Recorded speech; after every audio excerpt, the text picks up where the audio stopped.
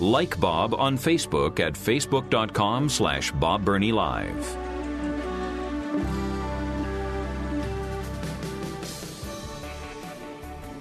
In relation to what I was talking about before the break and the Shroud of Turin, let me just build on that.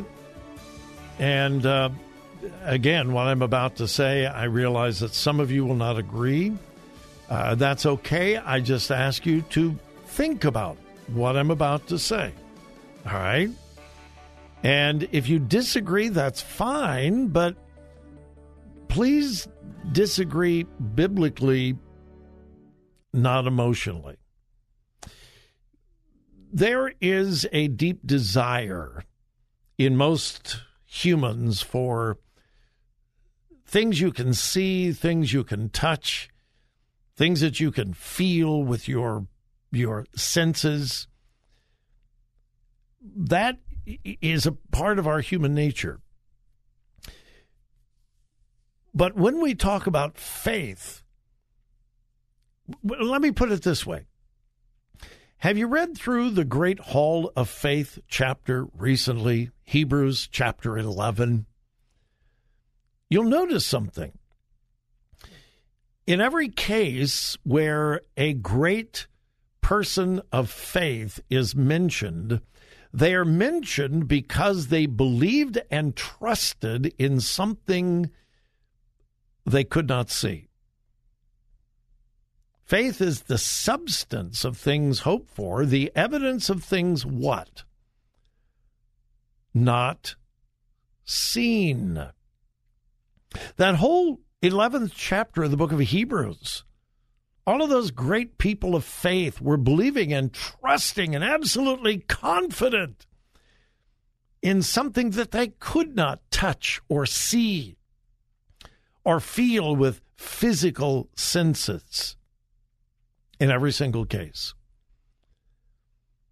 But there is that desire within us to touch and feel and to see, but there's no faith there.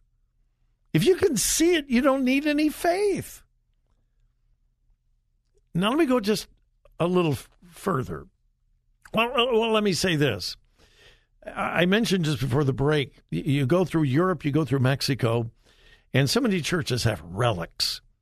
Relics of this, relics of that. There are pieces of the cross all over Europe.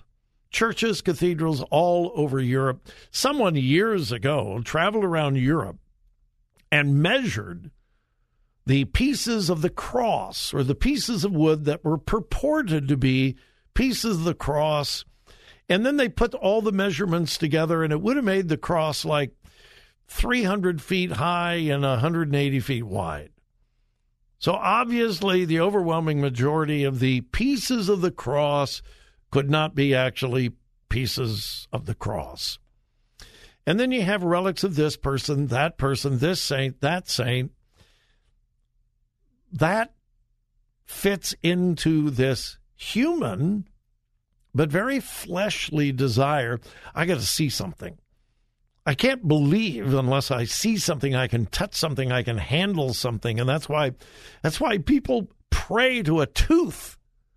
And again, I've seen that. I'm standing there going, you are actually praying to a tooth? Really? Now, let me get to Scripture. I really believe that it is God's desire that we mature to the place in our Christian walk where we no longer need miracles. Oh, listen, don't jump to a conclusion. Make sure you understand what I'm saying. Am I saying that God doesn't perform miracles? No. I believe with all my heart God still performs miracles. Have I personally experienced miracles? Yes. And again, I say yes. I mean, things, no earthly explanation. It was a miracle. Yes, I have experienced them. And yes, God still performs miracles.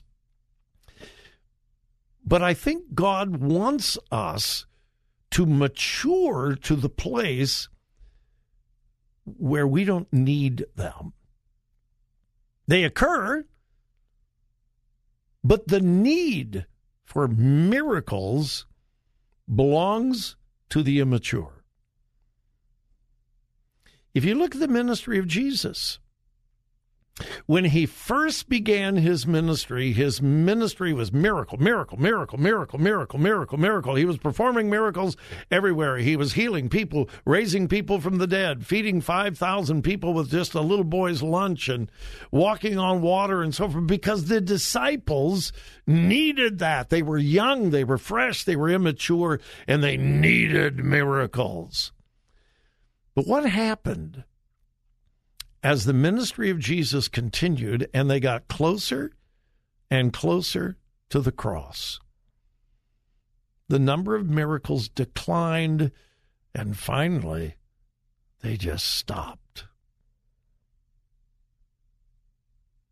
Jesus wanted them to get to the place where they just trusted him, and they had faith in him, not in the miracles. And now, was the resurrection a miracle? Yes, yes, yes, yes, yes. Oh, my goodness, yes, absolutely. But just personal testimony. I won't take time today, but I could give you these stories of some absolute miracles that God performed in the first stages of our ministry. Joy and I, I'm talking about my wife and I, and our ministry. I mean, miracles, absolute miracles. I've told this once on the air, and I'm not going to do it again today because I don't have time. We did a youth rally up in New Philadelphia, Ohio. We had over 1,700 teenagers at this huge youth rally, and God performed a miracle. There's no other way to explain it. It was an absolute miracle. And I think our young people needed that. And God used it. When Joy and I started a church in Westerville, and this is the absolute truth. If you don't believe me, I can find the newspaper clippings. The local Westerville newspaper, back in those days, it was the Westerville News and Public Opinion. Headline, front page of the local Westerville paper when we started Calvary Bible Baptist Church in Westerville. Big headline, front page of the local newspaper. Miracles aid church builders. I'm not making that up, and I'm not exaggerating. That is verbatim. That was on the front page of our local newspaper. Miracles aid church builders, because when we planted that church, God just performed miracle after miracle after miracle. And then 10 years later, we went through some very, very difficult times as a church and a congregation. We were praying and pleading with God for a miracle. And God didn't perform those kind of miracles that we had seen 10 years before. Did we make it? Yes. Were we stronger? Yes. Did God meet our needs? Yes. But he didn't meet them in that miraculous way that he did 10 years prior. Because he knew that we would believe him and we would trust him, and we did.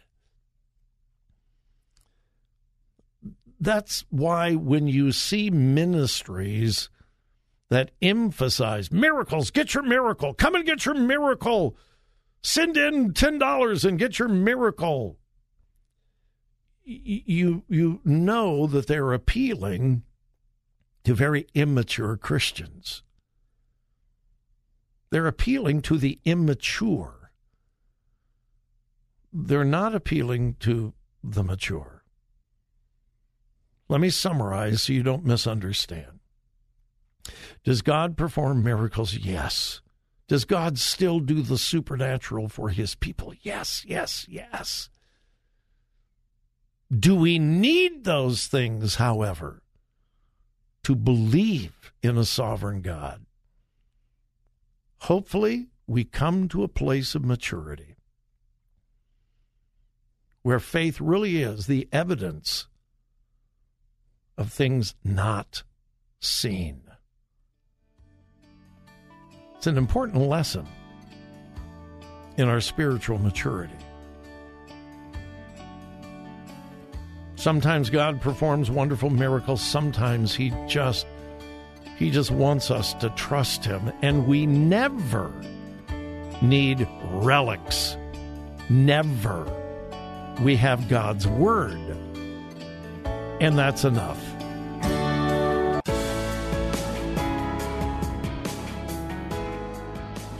Follow Bob on Twitter at twitter.com/Bob Burney Live.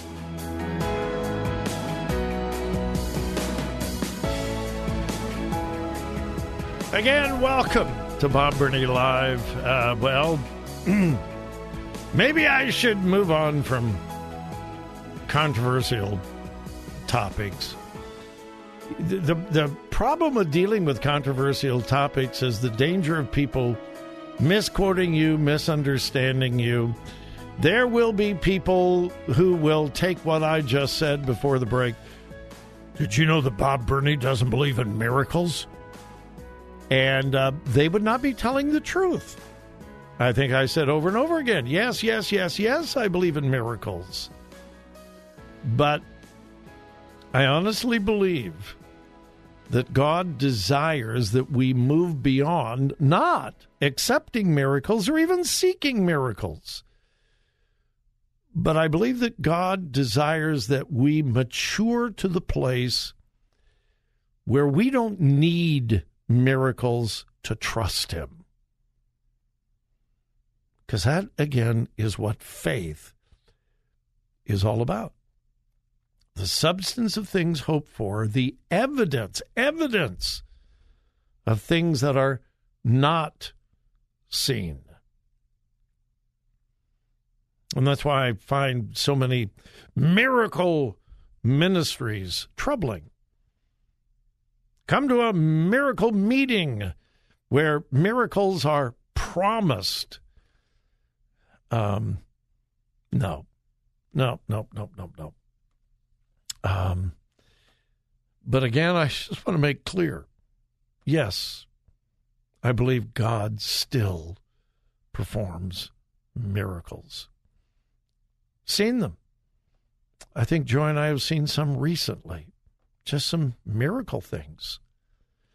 All right, let me move on. I hate to jump from that into the political arena, but you and I are going to be absolutely bombarded with political commercials. Well, we already are. They're everywhere, and they're going to get worse and worse and worse as we approach the upcoming primary. And it's important that you know who you're voting for. The hope of America is not in the next election. I hope you know that. America's greatest need is not good politicians. Oh, that's a need, but that's not our greatest need. We need a spiritual revival. We need courageous pastors more than we need good politicians. Okay, I just want to make that clear. That does not mean, however, that we should not be involved in the political process, and it does not mean that we should not get acquainted with those who want to represent us. And that's why this little tweet caught my attention this morning. It is from gubernatorial candidate Nan Whaley. Nan Whaley, the former governor of Dayton, Ohio, wants to be your governor. So she's sending out all kinds of tweets, and she wants you and I to know what is important to her. And you need to know this. To Nan Whaley, candidate for governor, killing innocent unborn babies is right at the top of her list. Yeah. Oh, it's important. Here is a tweet from today from Nan Whaley.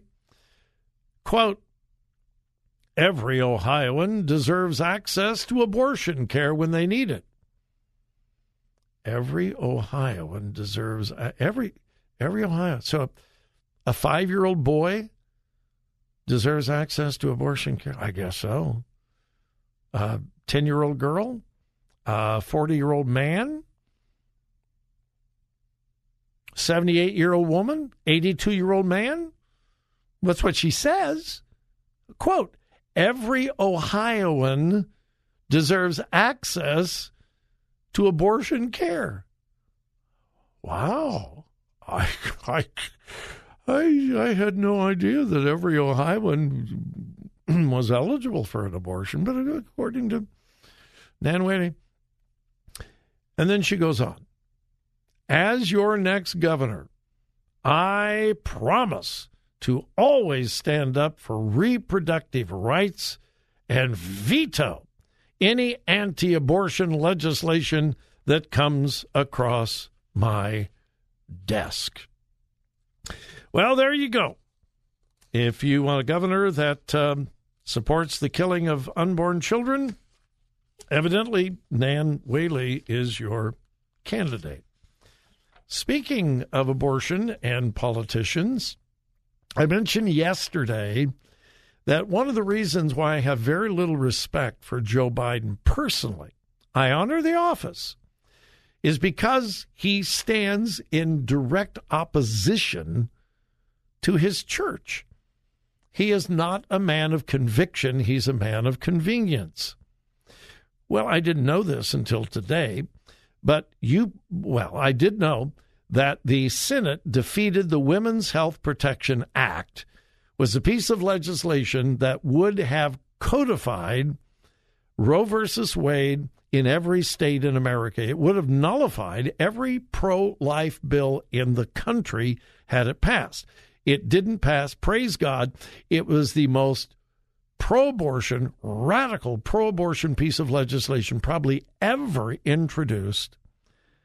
And 13 Catholic senators voted in favor.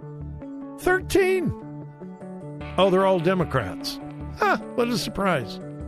13 loud and proud Catholics voted in favor of a radical piece of legislation that absolutely violates their faith. Should tell you something.